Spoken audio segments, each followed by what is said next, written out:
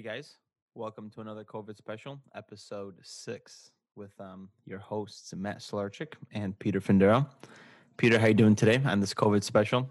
I am doing mighty fine, except I'm having some cell phone problems. This iPhone keeps telling me I don't have enough storage, which is false because I keep deleting videos and I keep deleting photos, and my memory is still decreasing somehow. So something's going on here, dude. Balbazar was right about everything. It's those iPhone shenanigans, man, where they're decreasing your memory and making you upgrade another iPhone. I know it could be conspiracy, but it's actually fact. And the European Union actually sued Apple for that, for slowing down cell phones. So you might be experiencing that right now. I mean, my phone speed wise is good. It's just somehow I keep deleting stuff, and somehow my memory just keeps getting more full, and I don't understand. But I think they're trying to sucker me into buying some more storage. I ain't paying $10 a month for more storage. Nope. I gave my $2 a month. That's it. That's how Mm. I feel, man. And somehow we still have the COVID outbreak. So how's that going? What's up with the stats? COVID, man, it's still looming large. So current stats, USA has the most cases out of everybody. I'm sure you guys all know we have a little bit over a million with 68,000 deaths. Might be a little bit more today, but we do have a lot of recoveries. About 180K recoveries. New York is still leading the caseload with over 300K. Then we got New Jersey with 127, Massachusetts, and then Illinois surpassed California a few days ago. So Illinois has 61K roughly. California is about 55. So looks like you guys are doing better than us. And you guys are doing better than us because Matt is in California. If he was in Illinois, he'd be here fighting COVID. So that's why California has less cases because COVID's scared of Matt. So if he was here in Illinois, we'd probably have half the cases. Yeah, California definitely recruited me. It's actually interesting because California is actually doing a pretty great job when it comes to the amount of people that they have, cases and all that. And they're actually opening up phase 2, I think, this Friday, whenever Mhm. this episode airs. So it's going to be like May 6th, 7th, whatever Friday is. So they're Mhm. doing a really good job, man. But they're going to open up like essential businesses like flower shops, mini stores, the low risk businesses. So still not a lot of restaurants and no bars, unfortunately. So no drinking. Yeah, Illinois hasn't even started phase one yet. We're still close till the end of May, and then we'll go from there. The word on the street is that our governor is trying to pay off our debt with these coronavirus cases because supposedly he's getting paid like 33K or 30K per COVID case. So he's probably racking up on that and trying to pay off his debt, which probably isn't the most ethical thing. But I guess he's the governor, so let him do his thing. But I could be wrong. Whatever. I'm He's a just bit talking shit. he is a businessman, so I do believe it because people that don't know, Illinois is a freaking sinkhole when it comes to debt. I think even Trump was talking shit about that state. So this is a great way to get more reimbursement money back into the state of Illinois when they keep telling the hospitals, hey, case positive for COVID, and they're racking up that cash. It's Which I mean, really. if that is a plan, it doesn't really maybe make sense to him or other people, but it doesn't really make sense to me because even if you're paying off the state or city's debt, like people are gonna go into debt the longer you keep everything closed. So it's like he's trying to, if that is his plan, it's like he's trying to pay off this debt, but then a long term we're gonna still be in debt because you're gonna need to back up these businesses that are gonna go under because it keeps getting closed. But I know Indiana is slowly opening up. I think they're planning on opening up gyms and different kind of places, fitness centers, things like that, with obviously half capacity. I think it had been May, that's their plan for Indiana is to open up fitness centers, but with not full capacity though. But so they're definitely in that phase one, phase two kind of thing.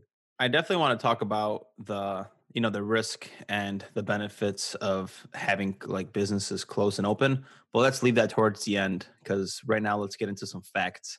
So people that like listen to us, that we always have evidence-based studies. For COVID there wasn't anything, and finally we have an international trial that was randomly tested on remdesivir versus a placebo. So I've seen it myself. I hung this medication in the ICU. Basically, the family gets consent for this trial, and you might get the drug, you might not get the drug. So no one knows if you're getting a placebo, not even the intensivists, only the people that are running the study. So they finally came up with some numbers after getting 1,063 people. So That's a 1,063, good. that's a decent sample size. I'm not gonna lie. That's solid. Yeah, when it comes to people, a thousand's a lot. I mean, when it comes to rats, probably not a lot. You could probably get hundreds or tens of thousands of those, but when it comes to humans, thousands of top-notch sample size right there, man. And with the medium, they basically had a 43%, if I'm not mistaken. I'm trying to read the facts here. So time of recovery with remdesivir was 11 days compared to the placebo, which was 15 days. And these are the patients that recovered from COVID that got the trials that were discharged home.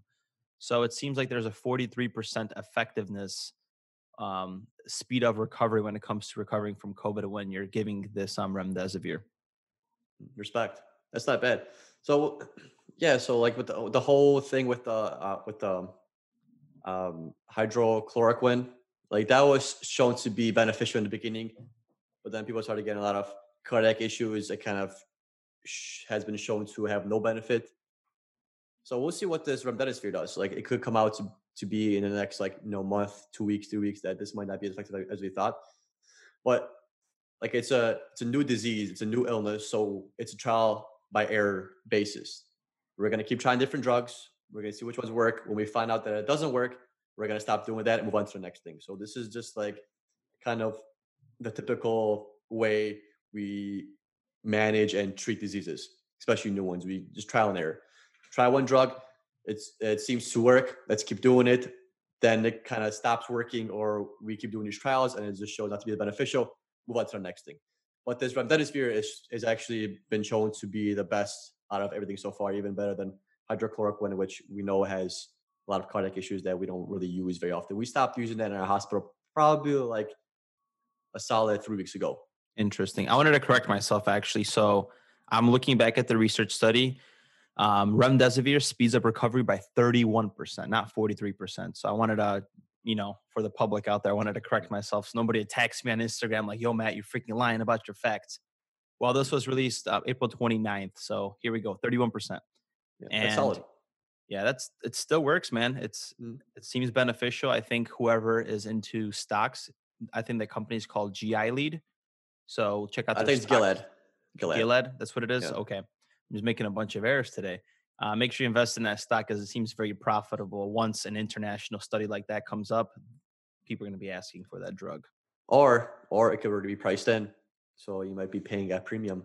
I haven't looked at it, but you guys want to take a look. I'm not sure what it is right now. If it's like a 3 month high, it might be been already priced in. So yeah, buyer beware. I also like the convalescent plasma therapy. I don't think there's any studies on it yet, but we've been giving it in our hospital and it seems to be pretty effective when it comes to recoveries from what the intensivists say. And for those that don't know, basically, like plasma is like one of the largest components of blood. It makes up 55% of your blood. It's made out of water, salts, enzymes, proteins, and the antibodies. And that's what we really want. So if somebody has COVID, they create antibodies, and your body already technically has a memory book of an immune system to fight off this disease. And when you go when we have those healthy people, we take their plasma, extract it, and we literally give a bag of plasma IV into their blood. And it seems to have improvements because you're technically giving the weapons of somebody else's immune system to that person's immune system to fight off COVID. I'm really looking forward to seeing what the studies are going to show in the next week or two if we could find something and present it to the people that are listening. Right. A good way to like remember antibodies is like antibiotics. Like you give antibiotics to fight infections, you give antibodies to fight off infections. And yeah, it's basically like when you have an infant and you breastfeed the infant, the mother's immune system gets passed through, the breast milk, and the baby develops immunity to certain illnesses that's able to fight off things better via the breast milk because you get a good source of antibodies. It, But before we, excuse me, Nothing, man. I was gonna start talking about babies and birth and blood-brain barrier, but I don't know all my facts there, so I'm gonna hold myself there. But we could respect. talk about births and the pandemic, which is interesting because when I was, checking temperatures in front of the entrance doors for a hospital, I think only one person could go in for a mother that's giving birth, and they Mhm. have to be, of course, symptom-free. So if they have a temperature, there was one guy that had a temperature, he couldn't go in. His wife, he had to leave his wife behind to go give birth alone because we couldn't let him in, man. It's crazy.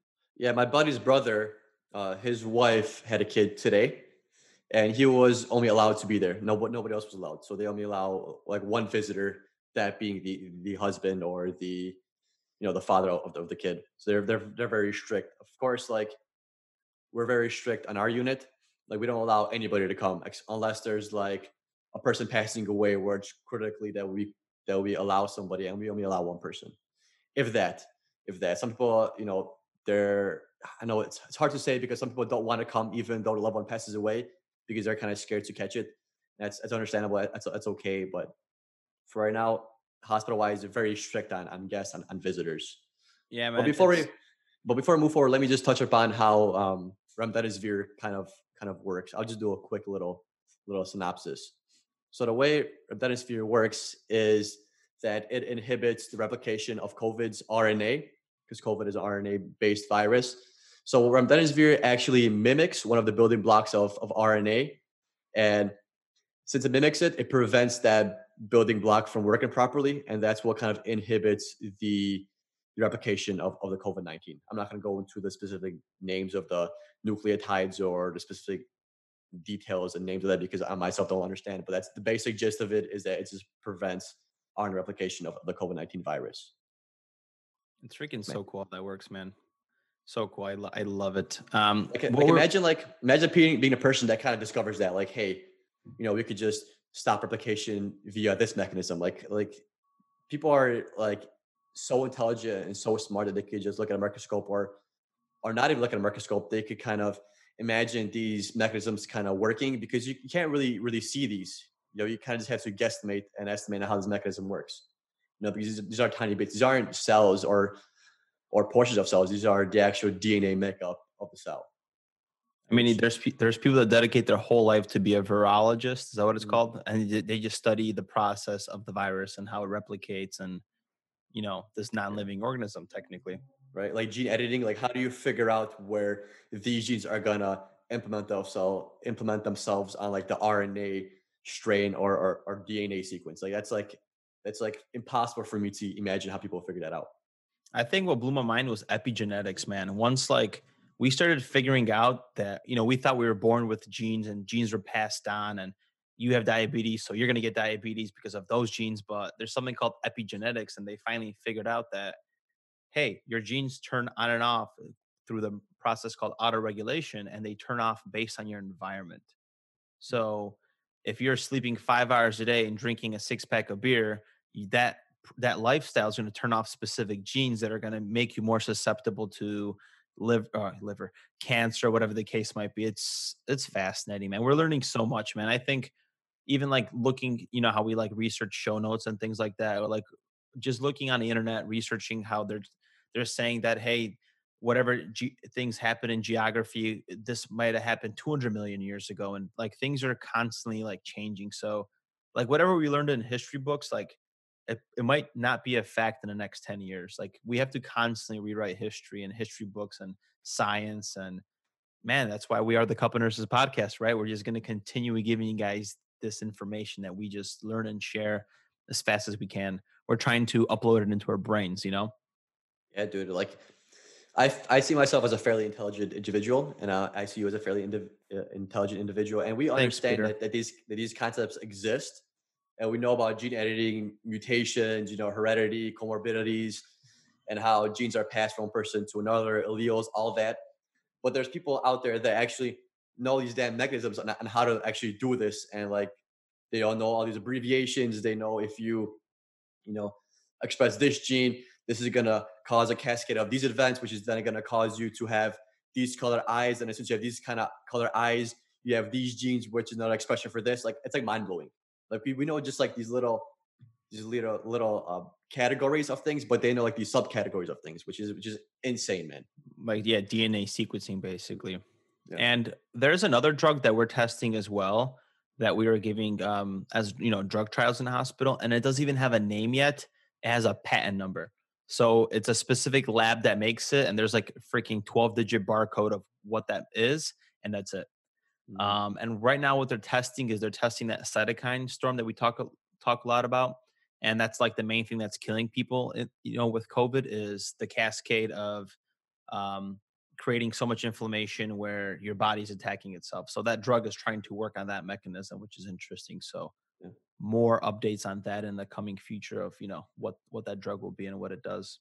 Yeah, I know the main issue with remdesivir. I was listening to Trump talk on it with Fox News. I think it was on Sunday or whenever he did that. But the main issue with remdesivir is that we don't have a lot of it, and it's very hard to produce compared to hydroxychloroquine, where that was kind of a lot easier to produce. We had a lot of it. This one is a lot harder to produce, so we might not see it, available nationwide and for each patient. But they're trying to work on some kind of derivative or something similar in mechanism of action to it. So we'll see how that takes place. But real quick, now remember, Trump predicted that they're going to have a vaccine for COVID-19 by the end of the year. So we'll see how that works because, like, interesting because, like, we had the flu vaccine. We based the flu vaccine off last year's strain of flu, hoping that that's going to be the strain that comes back. I wonder how it's going to be with COVID-19, if it mutates or is it currently mutating? How many times does it mutate? Does it mutate as quickly as influenza? Because influenza mutates a lot. There's so many strains of influenza, and like how effective this vaccine is going to be on each strain of COVID-19. It's whatever replicates 3 times, and we have a vaccine for one, and that vaccine only works on one strain, and shows that it's completely ineffective on other strains. Like You that, know what that's an I issue that could arise as well. You know what I also wonder because a virus is non-living, so it's hard to study it. I'm sure there's mechanisms that I'm not aware of, but you know how we give antibiotics and we have MRSA, which is multi-resistant strains of bacteria to antibiotics. I wonder if a virus could develop like immunity to a specific vaccine that we give it, and it could become resistant. Like I'm imagine not if sure. that's because you know how Bill Gates warns us that the next thing is the micro biological warfare. Like imagine if we're going to have resistant viruses to the treatments that we're trying to give these viruses. Like you Mhm. never know, man. A virus is mutating and it could get smart. Unless it's simple where it can't do that, I'm not too sure. But those are just ideas that are running through my head. Yeah, does the virus have an immune system? Do you know? I I don't mean, I know. could I could start looking it up right now, but Maybe I'd be next typing on episode. a keyboard. Yeah. Because I know bacteria, like a single cell bacteria, does have its own immune system, but it's more genetically, like it's more of an immune system, not where like it's ours, where we release different immune cells. They have more of a genetic kind of immune system, It's you know, interesting because and it's the whole Cas9 system. CRISPR Cas9. That's all based on the immune system of a bacteria. Because the way bacteria fights infection is it fights infection on the genetic levels and the DNA and RNA level, compared to us where we fight it off on a cellular level. That's where CRISPR-Cas9 interesting. comes from. It's all based off of bacteria's immune system. You are right because CRISPR, which was a mechanism for bacteria, is they could destroy a virus technically, right, by cutting some kind of strand of DNA. Yeah. Fudge, man. I want to Mhm. say fudge because I want to swear. That is just so damn cool. And also, when we had Ricky on, and this is a podcast interview, I don't know what episode, but we had a immunologist on and he does cancer research. And he even talks about that cancer cells get so smart where they almost like cloak themselves in the body. And when your white blood cells is circulating around, it fakes that it's a healthy cell. And the white blood cell just keeps on strolling. Like it's freaking even cancer mutates and has its own mechanisms of defense. So Yeah. I'm sure we might run into problems in the future with this. Oh, yeah. We'll see if we see where it progresses, and I'm sure there's some definitely smart people out there that are working on these ideas. Because I'm sure if we have these ideas, I'm sure somebody else out there has the same ideas or similar. Because if they don't, then we are up for hire.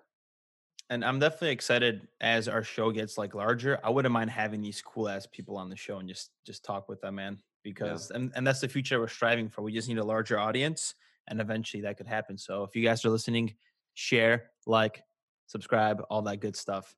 And when it comes to the shutdown, what is your viewpoint on that? Do you think it's beneficial? Because and I'll leave this open-ended question. Like, look what's happening. Amazon, Netflix, all these big companies, Microsoft, they're freaking their profit margins are through the roof right now. They're making money off this. And then you compare this to small businesses where small businesses are shutting down. They're not going to be able to sustain. Those little loans aren't going to do shit for them and they're going to file for bankruptcy, close. So if you think about this, this is such an economic tool for big businesses where they're just gonna freaking take out the weeds on these small businesses. So if we thought capitalism was bad, it's gonna get freaking worse because right now there was 10,000 competition. Now the competition is down to 3,000, and you got all the big sharks just freaking consuming companies and businesses, man. Yeah, with every good catastrophe, there's a good way to make money. Think about all the people that don't use Amazon and now they're forced to use Amazon. I guarantee there's a lot of older people that prefer to go in store, feel the good, feel the item, and then buy it that way. Now they can't do that.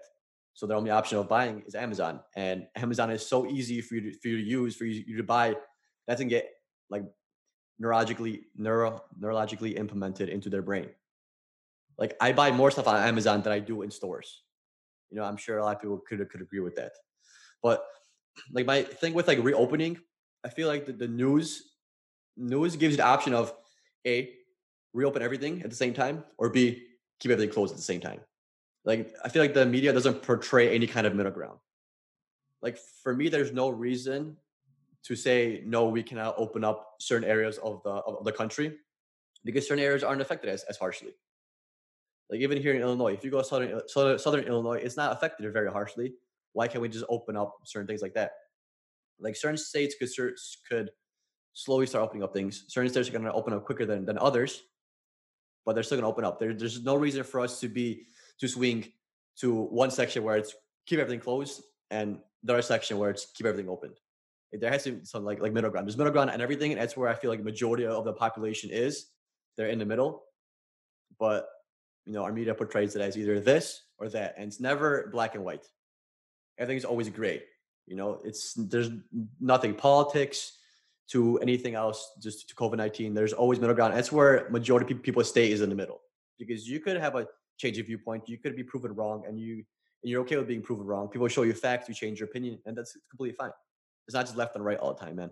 So I feel like things should slowly open up. I think it should be up to the governors, to the states, to see how things are going in their state and kind of pick counties, pick districts that are okay to open up slowly. There's no reason for us to keep everything closed, because what I was thinking yesterday when I was like kind of just hanging out is like, yeah, COVID-19 is going to kill a lot of people, and that sucks to say. But you have to also take into consideration like how many people closing the economy is going to hurt. Like Europe is on the brink of having possibly more people die from hunger and poverty than COVID-19 outbreak. Like you can only keep the economy closed for so long before people start running out of food. Like manufacturers aren't able to keep up with the food demand because of all these shutdowns, of all these closing, and all these restrictions. So if you keep everything closed for so long, putting these restrictions, it's affecting all industries. But we all have to eat, and we all have to do certain things to kind of function as individuals and function like as an economy, as humans. So you have to weigh in the future issues with the current issues. So, but yeah, keep it short. I think we should slowly start opening appropriately stores, appropriately open up things that are not in a high risk area. Damn, I wanted you to keep talking, man. That was some very good stuff. And that's also a problem with like the big governments is they try to kind of do too much. I understand it's been 2 months and we're closed, right? That's okay. I respect that. We have to do social distancing and things like that. But yes, we can't continue for the sake of the greater good. Technically, we have to start opening up slowly. Or just like you said, there has to be some medium, roll out the phases, open up the more important places. Of course, close the bars and clubs down still because they're not necessary.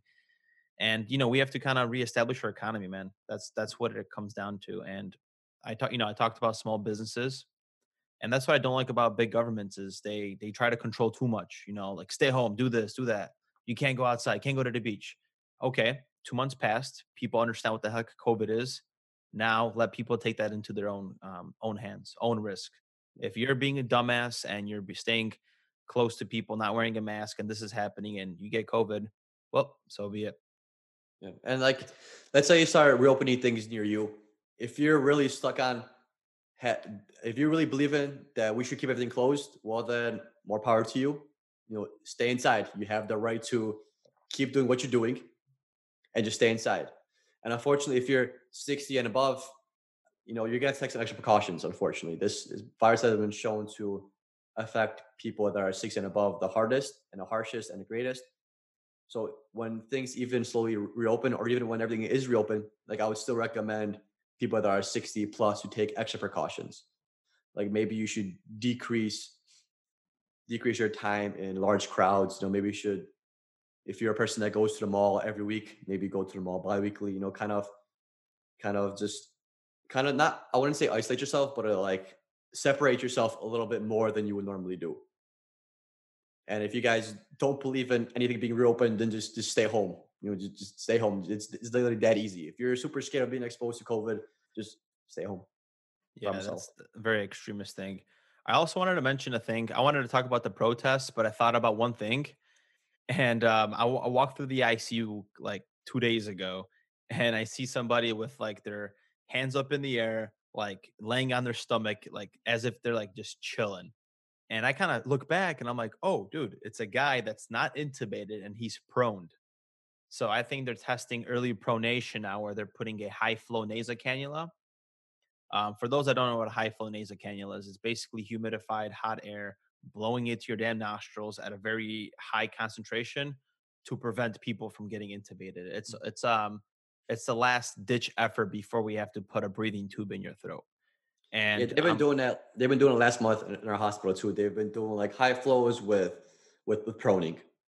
so I'm actually curious to see what are the outcomes and how that's going to help. And that's good, man, because the intubating is no bueno. There's a lot of Yeah. complications, and then they don't wake up, or anxiety. Once these patients have anxiety, like imagine waking up when you're already anxious and you're breathing through a damn straw. Like fudge, man. I could only imagine how that feels. Yeah, and I know ECMO has been proven to not be very effective either. So ECMO is like not really that good of an option either.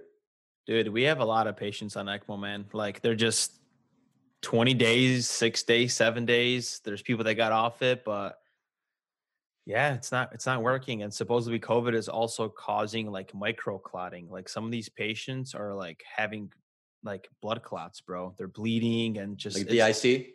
DIC, or they're just clotting up micro, where like their fingertips are purplish because they have like these little clots that we call them, and they're just clotting up, not like the big calf muscle, but they're clogging Yeah, up the fingertips and toes. yeah, and then they're throwing some pressors, and that constricts it even more and makes it even easier to clot up. Harsh Yeah. thing. It's even what was I gonna say? We had a patient that I think I told you this, but I didn't tell you on air, where the intensivist was talking to another intensivist from a different hospital. They had brought a patient to get cannulated for ECMO, and we couldn't take the patient because his BMI was way too high. So basically he was too obese to meet the guidelines to even be on ECMO. But the intensivist from the different hospital lied that he's 5'9", but he was only 5'5", Damn. and that changed everything. Yeah, because there's international guidelines for if your BMI is above 40 or something, you are not going on ECMO because the chances of survival are like zero to none. So Really? we should be reserving ECMO to people that actually have a Good chance. probability. Like, dude, it's a war zone, man. Like, we have to make tough decisions right now in the hospital, and not everybody could get that treatment based on the criteria. And it's triage basically. It's like war, dude. If Peter is in the battlefield, is he gonna try to save a guy that has a gunshot wound to the arm, or a guy that has three cut off limbs from a grenade explosion? Like you're gonna try to save the guy that has the bullet wound in the arm, because the guy that's bleeding out from three extremities that are blown probably is not gonna make it in the next 15 minutes. So save the morphine, save the meds for a person that actually has a survival rate. It sounds brutal, but that's war, and that's what we're kind of facing in a way. And even an intensivist said it, like, we're going to make harder decisions, meaning where I had a patient on high flow.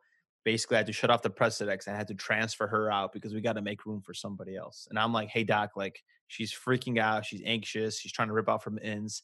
And he's like, that's okay, we're going to make tougher decisions in the next coming weeks. He told me like Yeah. that a month ago. I'm like, yep, straight up, man, that's just how it is right now. Yeah. It's crazy to think about. Like, no one ever expects this to like come. Like this is impossible to prepare for. It's crazy. Even look at, like, we're FaceTiming a lot of patients and their family members, and we're holding this FaceTime device in front of a patient, in front of a family to a patient. We're showing them how they look intubated or they're smiling or talking. And sometimes they're tricked and, they're trying to make communication. And sometimes that might be the last time that we see them, and sometimes I have a lot of humility in my role. And I'm like, wow, I'm doing a lot of good things in my life because I'm holding a FaceTime device, having two family members communicate, and it might be their last time talking. And that has happened. It's crazy. And the next time that family member is going to see somebody is going to be basically ashes because they're cremating these people, Like it's freaking nuts if you think about it. Yeah. So, man, see, that's why our profession is like BS. Like we get underpaid. The shit that we see, I'm sure we have PTSD and nurses struggle with, I'm sure, mental disorders, and we don't get rewarded, man. We're always getting bent at the knee, man. Yeah. I mean, we might now, we're essentially based, we're essentially, treating these patients. So if you think about it, medical field is the only field that's like fully functional right now. Yes. Nothing else is actually functioning at a capacity that medical or nursing is. So maybe you'll get some more bargaining rights, more bragging rights or something. But I think we probably will. But I mean, we'll see. Hopefully, it's not one of those things where it's like over with and forgotten. And it usually is, Peter. Just like with anything else, things come and go, and also it depends on the news. Like if you think about it, the American Hospital Association has more power than the American Nurses Association. So when they were trying to pass the ratios in Illinois, the American Hospital Association basically said, "Oh, hospitals can't afford this if we have state mandated ratios," and they never passed the law. So it all depends on who has the freaking bargaining chips when it comes to lobbying and making the rules for the government. Right? And They if can't it's afford it, but those CEOs, CFOs get a nice bonus every year somehow. Somehow yeah, it just works out. somehow they're just increasing their salaries and things like that, which is BS. And that's what it comes down to, bro. And if it's not going to generate money, it's not going to be on the news. So that's just the way I see it. Like I actually wanted to make a video about it today. Like, let's look at a real pandemic that's going on. Freaking diabetes, hypertension, anxiety, ADHD, depression, suicide. Those are freaking pandemics that are happening in America, but they're freaking sugar coated. They're watered down. No one knows really the big picture of what's going on. But what do we have on TV? Pills, pills, pills, pills, pills, because that's creating freaking profit. And what are the doctors pushing? Prescription pills. And it's a freaking, yeah, we're gonna get into a rabbit hole Yeah. if we continue But you talking can't, about yeah. this, But but it's you can't just blame the corporations and these food manufacturers because I'm like not. people also have a choice. I'm not saying that yeah, we could definitely put a limit on amount of sugar you could put in things. I'm completely for that. I'm 100% for that. Limit the sugar industry, all that. But you also have to put some of the responsibility on the individual.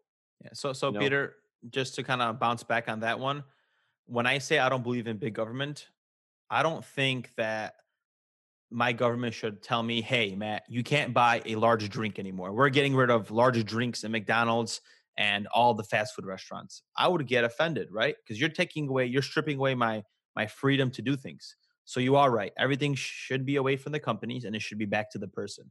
The reason why these companies are making so much money because we're freaking fat, sick, and nearly dying. I mean, I'd be completely okay if they said, "Hey, no more large drinks."